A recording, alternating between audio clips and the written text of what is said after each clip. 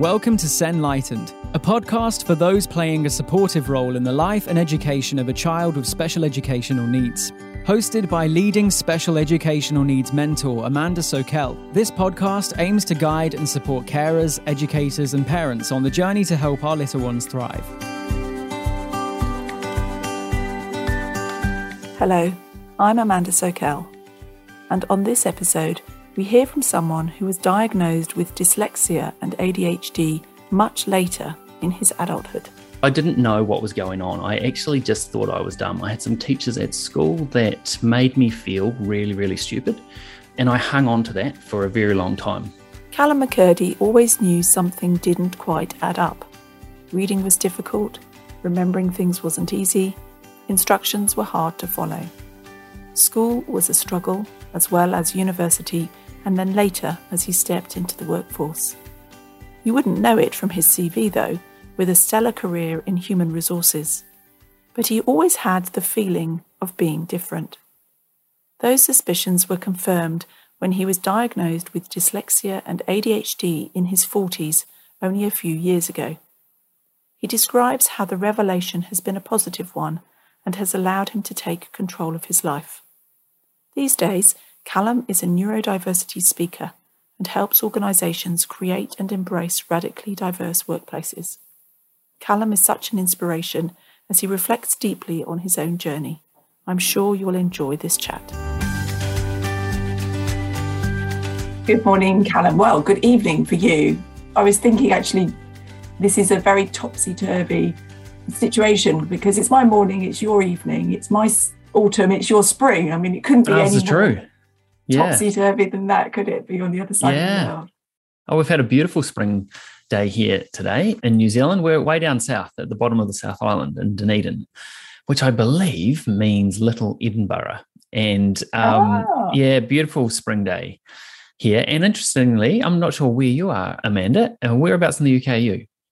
So I'm just southeast of London in Kent, and It's looking like it's going to be a beautiful autumn day. The sun's up, the sky's blue, so fingers crossed. Oh, well, the sun's done well for us, so I'm glad it's sort of travelled over your side of the planet and is going to do the same for you. My brother lives in the UK, up in the Lake District.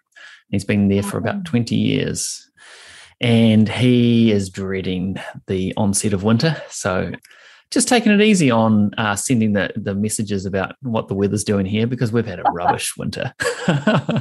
Yes, the Lake District is beautiful. I'm not sure, your winters are probably worse than our winters though. So I don't know. Yeah, maybe. We had, while it is spring, we had snow here last week. There's always a blizzard that comes through around about mid-September. Mm-hmm. But that should be the last of it, and bring on summer, I say. Fingers crossed. Absolutely. Yeah. Well, it's so good to talk to you today, Callum. And I particularly wanted to talk to you because I've been watching you from afar, literally from afar. And I was just checking actually, and it was September 2019 when you first realised or got diagnosed or communicated that you've been diagnosed, I think, with dyslexia. And just watching kind of how you've relearnt your identity almost as a result of that, and then an ADHD diagnosis, has just been really fascinating for me. So I wanted to have a conversation about what life was like before that realisation, particularly when you were working in organisations, and to understand and try and help other people to understand what that might be like. Yeah, absolutely. Would love to. The caveat being that I tend to waffle, so you have full permission to go, all right, that's enough. Let's move on. Cut in, yes, hand up, and just even mute me. You have the power, courtesy of Zoom, Amanda, so go for it. Yes, it was around about that time that I, as you say, started to communicate, and I like how you talked about my identity with that as well. So I always knew I was dyslexic, and never a diagnosis as a child, but always knew that I struggled. I can recall a day at primary school when we had moved from picture books, which tended to be full page spread that had maybe 2 lines at the bottom of it. And what those lines, those words were describing was what was in the picture. So you really didn't, it was pretty easy to uptake. But then we kind of graduated into chapter books or bigger books that had less pictures and more words.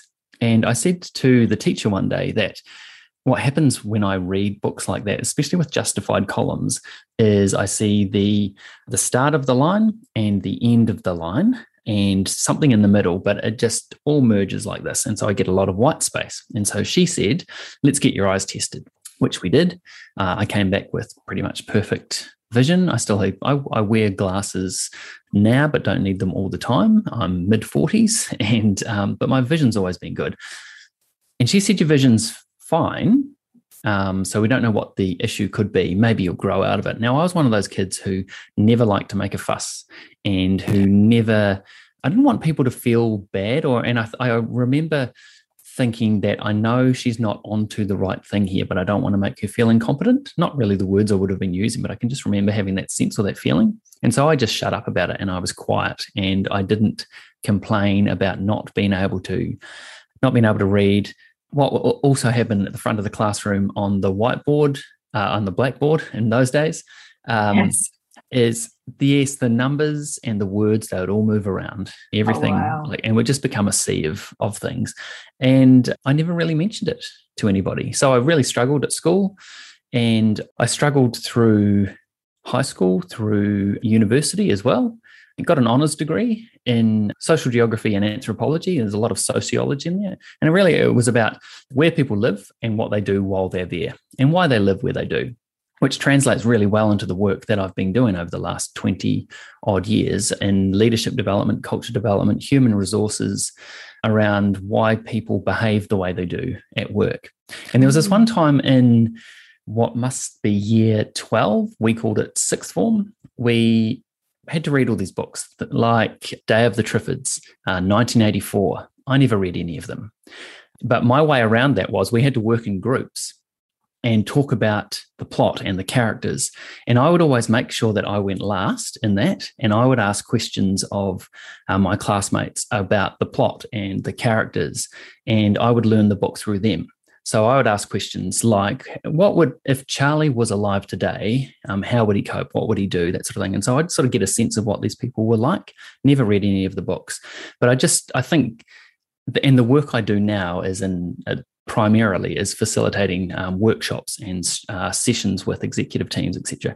And I think that was the day, or that was the year that I started to become or hone my craft in facilitating, because I just got used to asking really good questions, and the questions that people don't expect. Yeah. Like, what's the better question? What's the next question?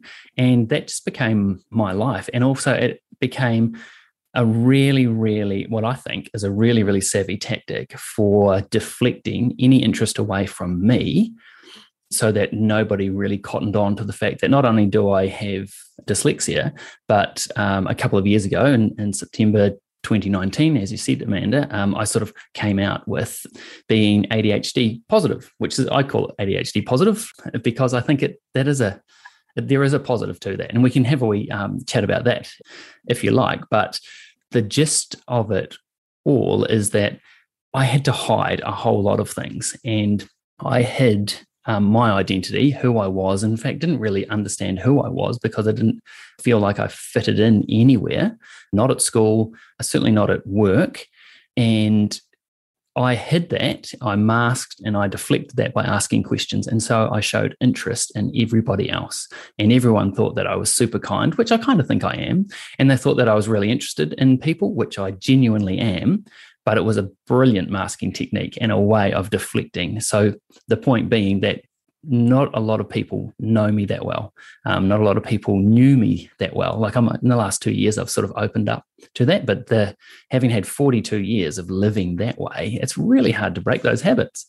It's really, really hard. Yeah. There's a bit of an intro, and probably, I don't know, did it answer part of your question? For sure. What I find interesting about your answer is a couple of things.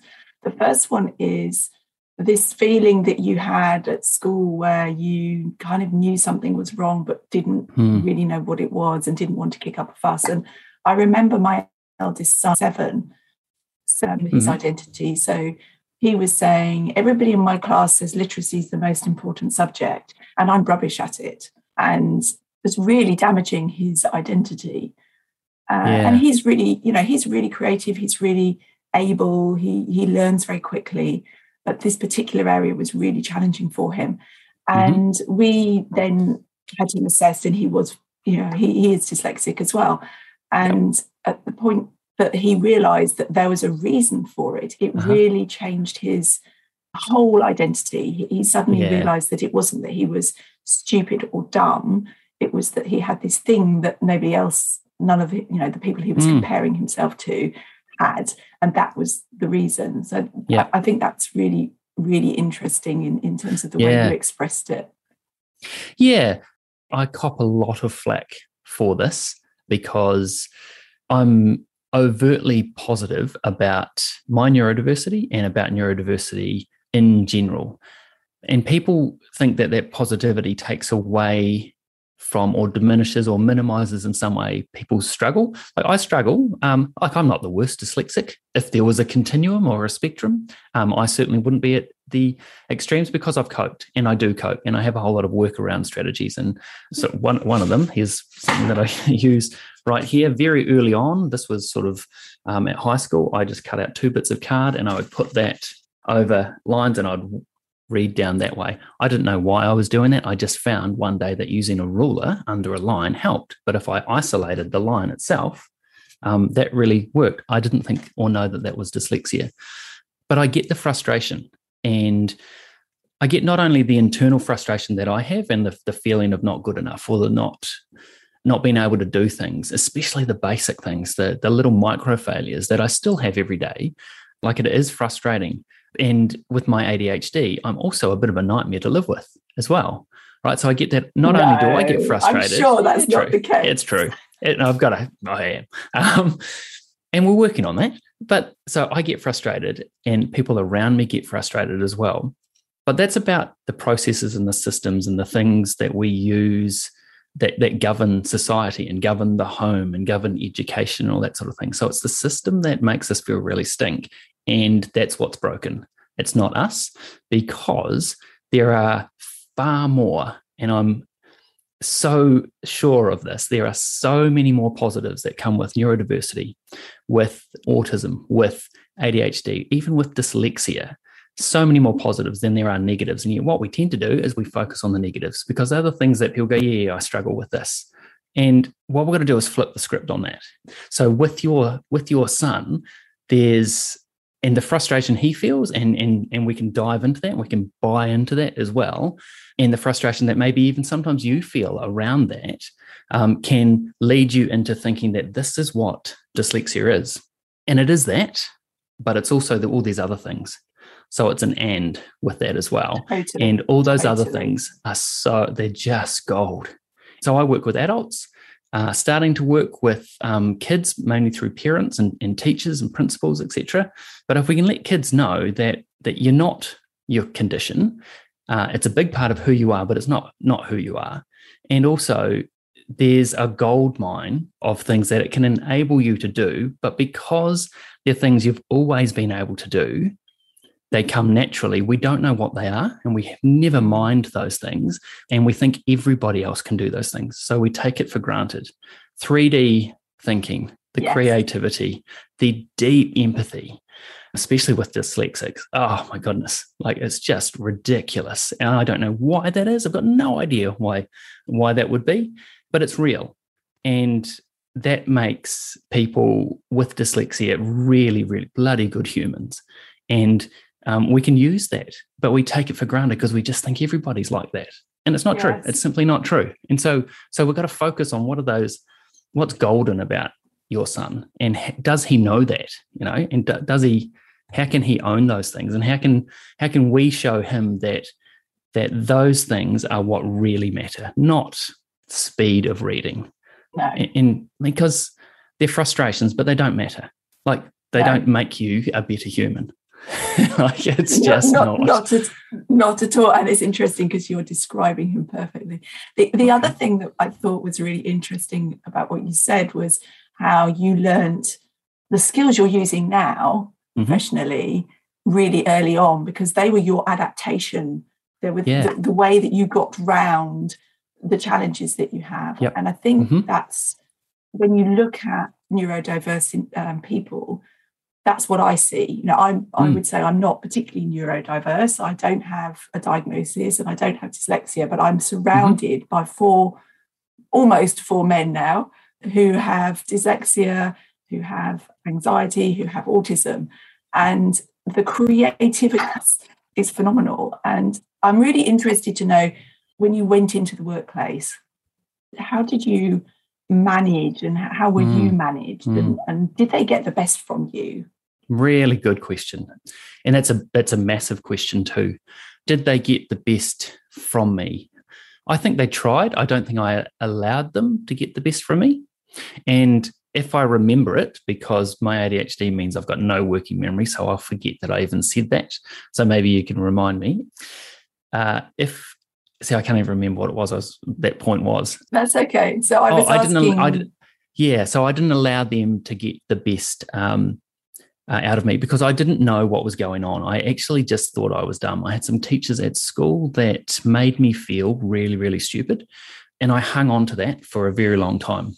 So my first role out of university was in human resources in a big government department, the biggest government department actually, here in New Zealand. And I had some amazing managers. The prelude to all that was I was applying for a whole lot of policy jobs that I was not at all qualified for.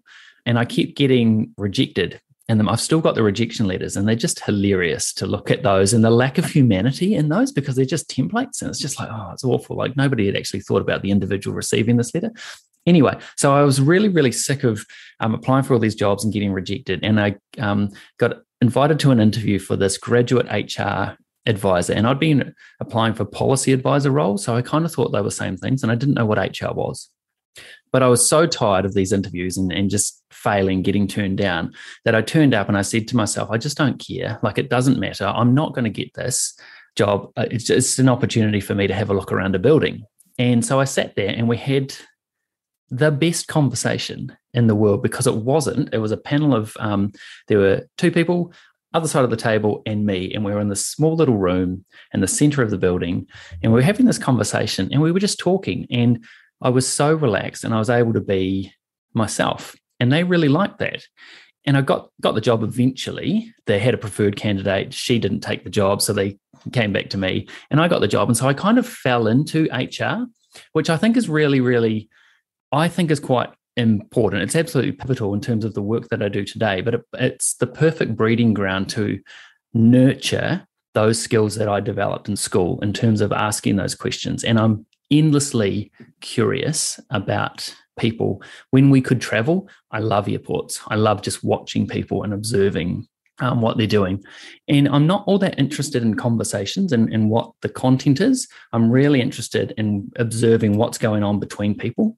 So eyes, facial expression, body language, that sort of thing. And here's the woo-woo part of some of my neurodiversity. I see energy, and it's not shimmers, it's not light, it's not different colors, but I just see energy and I can feel what it's like to be those people. So I get really immersed in the experience of watching people, which kind of sounds really creepy when I think of myself saying that. That's amazing. But that's what happens, and I love it. And it's really, really cool. So, and I use that in the work that I do now, facilitating with people and coaching, etc. But to get back to your question, it was really falling into HR, where I was responsible eventually for being the champion of these people management processes that were not designed for people like me, which at the time I didn't know I was any different. Again, I just thought I was dumb. And so that employee life cycle is all built. Now I've got a real bugbear about this, and I do a keynote on it. It's about living and working at the ends of the bell curve. But that employee life cycle expects a similar journey for everybody through the organization for them to experience that way.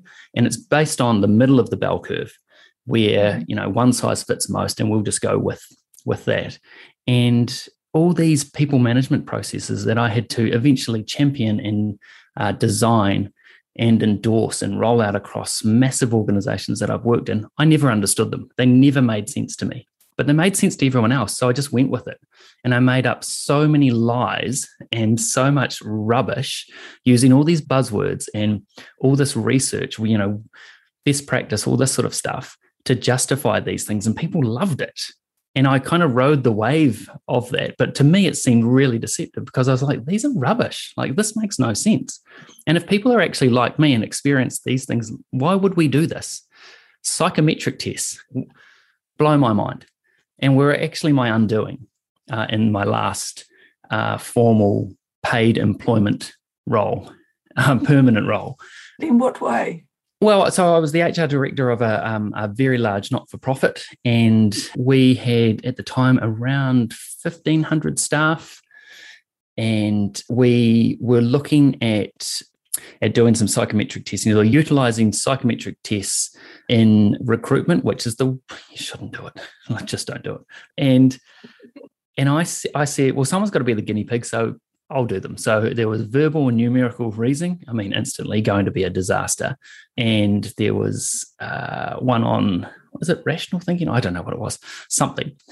And I took these tests. There's this battery of tests. And I can remember going through these things thinking, this is just too easy. Like, we shouldn't use things that are just as easy as this. And then when I got the results back, it was as if someone had given me the answer sheet and I chose to ignore every single answer. Like, it was a disaster. It was awful. And I remember thinking, how do I have this experience and this feeling of going, I'm nailing this, and get these results back that go, these are not the same person? And I just felt hopeless. And the CEO was like, well, can you explain this? And I'm like, I don't know, maybe there's a glitch in the test. And we went back to the provider and they're like, nope, not at all. Like, these are some of the lowest scores we've ever seen. And me constantly having this imposter syndrome, it just reinforced it. I was like, I'm just not meant to be here. Like, I'm not employable. And I kind of always wanted to be my own boss. So it gave me a good excuse to go out on my own, right? But it was another opportunity for me to run. And it was another reason for me to run. There was another reason for me to not feel good enough, to feel like I could ever achieve, even though I was achieving. Like, despite all the evidence in my career, because I had gone quite consistently, like, each role was a step up that I'd ever taken. I never took a step sideways. There was always more responsibility. And I was always feeling like I was just fudging it and only just getting by. As they say, by the skin of your teeth. I remember hiding in I worked for a Big Four accounting firm, consulting with them. I remember hiding in the toilets each week when it came time to do our billing and timesheets, because it was an online system and we had to account for every 6 minutes. And I have time blindness, so I've got no idea allocating that thing. But also the type of dyslexia I have is sequential. So I have, like, when I have to go through steps or process, you give me 3 steps to do. By the time, I get to step number 2, I've forgotten step number 1, step number 3. It's as if number 1 never existed. So I couldn't use that system. I struggle getting into, getting into platforms to record podcasts. Check-ins at airports, ATM machines always muck me up. All those sorts of, anything with a sequence, boom, gone. So I would hide. And it was just a great opportunity for me to just feel like I'm just not worthy of the status of any of these roles. And so it was great to be able to go out on my own. It was a bit of a relief, but also it gave me the opportunity to continue to hide as well. If you look at my CV, you look at my LinkedIn profile, you see I change jobs about every 3 years. I would say, I always told people when they asked that I would get bored after about 18 months, that the honeymoon period was over and I'd start looking for another job and it would take me another 18 months. The truth is that people would cotton on to the fact that I would have great ideas but couldn't follow through. My performance would plateau. I could never explain it. I had no idea what was going on. Again, I just thought my luck had run out. I've exhausted my skills. And I was responsible for some terrible things that I should never have been involved in, like organizational remuneration reviews. So it requires spreadsheets, like deep analysis of spreadsheets. Now I can't line up rows or columns on spreadsheets, and yet it was my responsibility to put advice to the chief executive of an organization with 10,000 people to say, here are some similarities. And I never once, like I would always, because of my my manner and my way of asking questions, etc., I got very used to at school and at university getting more time. So I manipulated the system.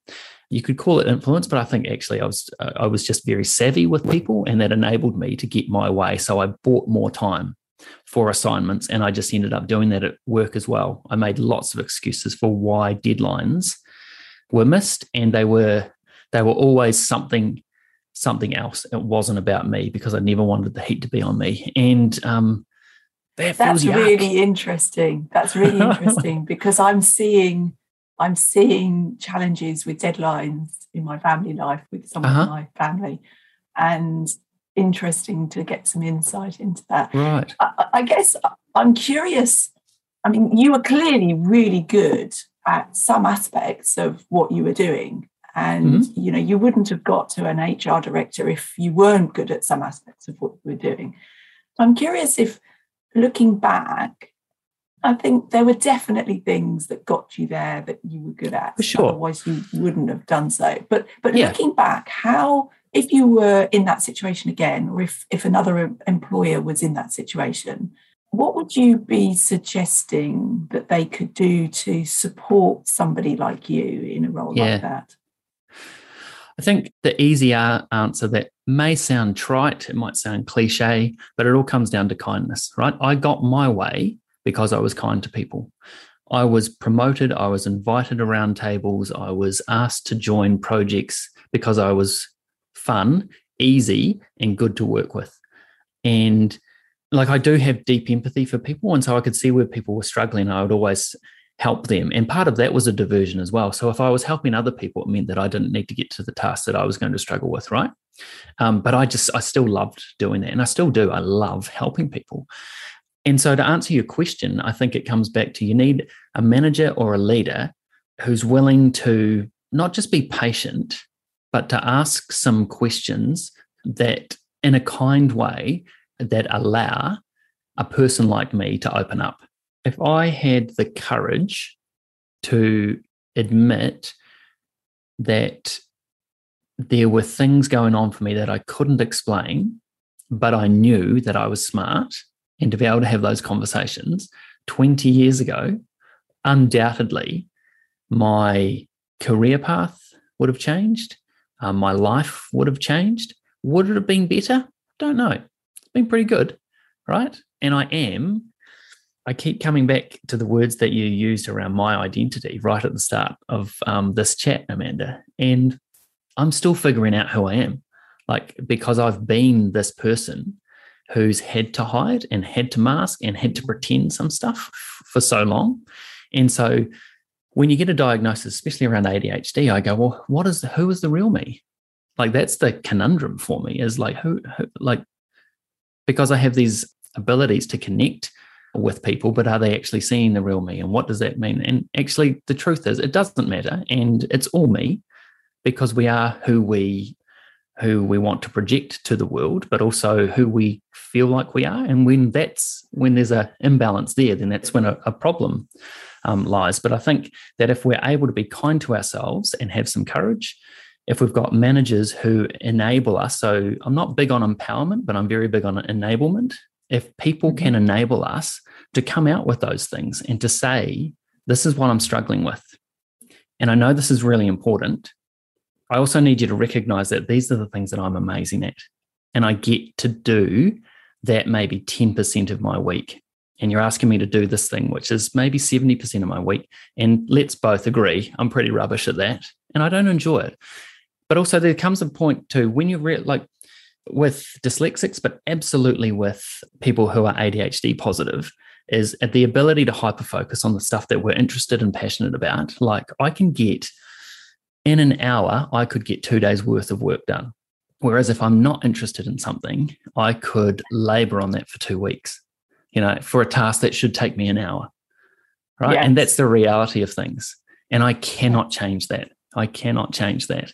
So how about we have a conversation at work about this is the stuff that lights me up, and this is the stuff that turns me off. And can I do more of this one and a bit less of this? So that takes some flexibility, because you've got to go, well, actually, this is your job. So who else can do this? Is there somebody else who can do that? Sometimes there'll be the opportunity for that, but sometimes there's not. So I have to suck it up, and I have to get on and find ways to deal with that, to get on with it, maybe to agree that the quality isn't going to be great. So how can the quality be bumped up by somebody else? Because what I tend to say is that my neurodiversity is a reason, but it's not an excuse. I have to take responsibility and ownership for the things that I'm not that great at. When I let people down, which I hate to do, that I'm responsible for, they're still my responsibilities. I can't say, I cannot turn up to meetings late and go, it's my ADHD again. I forgot to take my meds or whatever else. That's not right, because we're adults. No. Yeah. And there are standards and ways of behaving. So I still have to take responsibility for that. But I also think that it's a manager and a leader's responsibility to go, how do I get the best out of my people and the people that I've got? And actually, what do I mean? What do we mean by the best out of those people? What is their best? Are we actually able to appreciate what they do best? Are we giving them the opportunity to be and do what they do best? Do they even know? Do we know? What's that like? How fun would that be? We've got a leader of a team who's really curious and go, all right, what do we think we're best at? Together, like collectively, that's amazing. But individually, because what I think I'm best at, you might think is something different as well. And how cool is that to get some acknowledgement for you to go, Callum, actually, I reckon you're great on the phone. Like, your manner on the phone is amazing. I'm like, well, I don't even really like phones, but if something I don't like and you say that I'm better than most, cool. Let's explore some more of that, or whatever it is. So I think there's got to be some curiosity and some kindness and a willingness to have the conversation and to say, this is what I notice. Is this a thing for you? And I agree completely with that. I use the word empathy rather than kindness. I think empathy is one of the three main things. There needs to be a bit of expertise somewhere about neurodiversity and an awareness. And an environment which is conducive to this kind of conversation. But empathy is where it starts. I agree completely.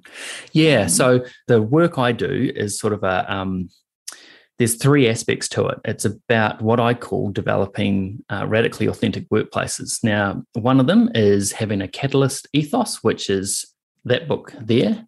It's around internal customer service. How do we serve each other as a team in order to serve our external customers? Because I think customer service is capped. The level of service we can provide and convey to customers that walk in the shop is capped by how people are treated out the back of the shop, how we treat each other, right? And that regardless of role. So we've got to do that. There's an element of empathy in that. I think we need to harness different thinking differently about different thinking, harness neurodiversity, especially now. We need to, when the world's just turned into chaos, it's all a bit crazy. I think it's the neurodiverse people who have been sitting there in every organization. They are everywhere. We are everywhere, untapped. Like, there's a resource there that can answer the problems that we've never been able to solve, or the new problems that have come up. And I think there's a great opportunity there. Now, the third thing is we need to grow and develop leaders who are unafraid of leading difference. So the idea of recruiting for fit, let's get rid of that. In fact, where are we different? And how do we grow leaders who go, right, we've got these gaps in this team and I have some gaps. Who can help fill that? Rather than that, the easiest thing for a manager to do, and this makes perfect sense, is to recruit people who are like them, because they get them, you understand them, they come with a set of expectations that you can understand, and you know how they're going to be show up and what they're going to do. And so none of that is about visible diversity, but I think it's about hidden diversity and diversity of the mind. And so if we have leaders who are unafraid to lead people, who challenge them, who don't think the same way, who don't look at problems the same way, which in itself takes some courage from that leader, but that's where teams that's where they blossom. Yeah. Totally. Yeah. So Callum, tell me, what's in your future? We've talked a lot about the past. What's in your future? Wow, what is in my future? So I've just launched a podcast called You, Me and ADHD. And it's a bit of it's an experiment, but I think it's got legs. And certainly the initial feedback is that there's some real value in this and it could be helpful. So that is the reason that's an experiment, is because what I want to do is develop a community focusing around mainly ADHD, but neurodiversity in general, where we really are flipping the script to a point where we don't think that neurodiversity is a deficit and that it's actually something that we should be proud of, organizations should embrace, but also individuals should embrace and go, this is what I can do as well. To the point where ultimately I would love it if neurotypicals wished they were neurodiverse. You go, I wish I could do that, because I think that's amazing, right? Now, the reason we talk about neurodiversity, gifts and talents, etc., which I kind of cringe a wee bit at, but I do think there's an element of superpower in this as well. And the reason we think that people with dyslexia or autism have superpowers is because they're a minority, because what they can do is rare.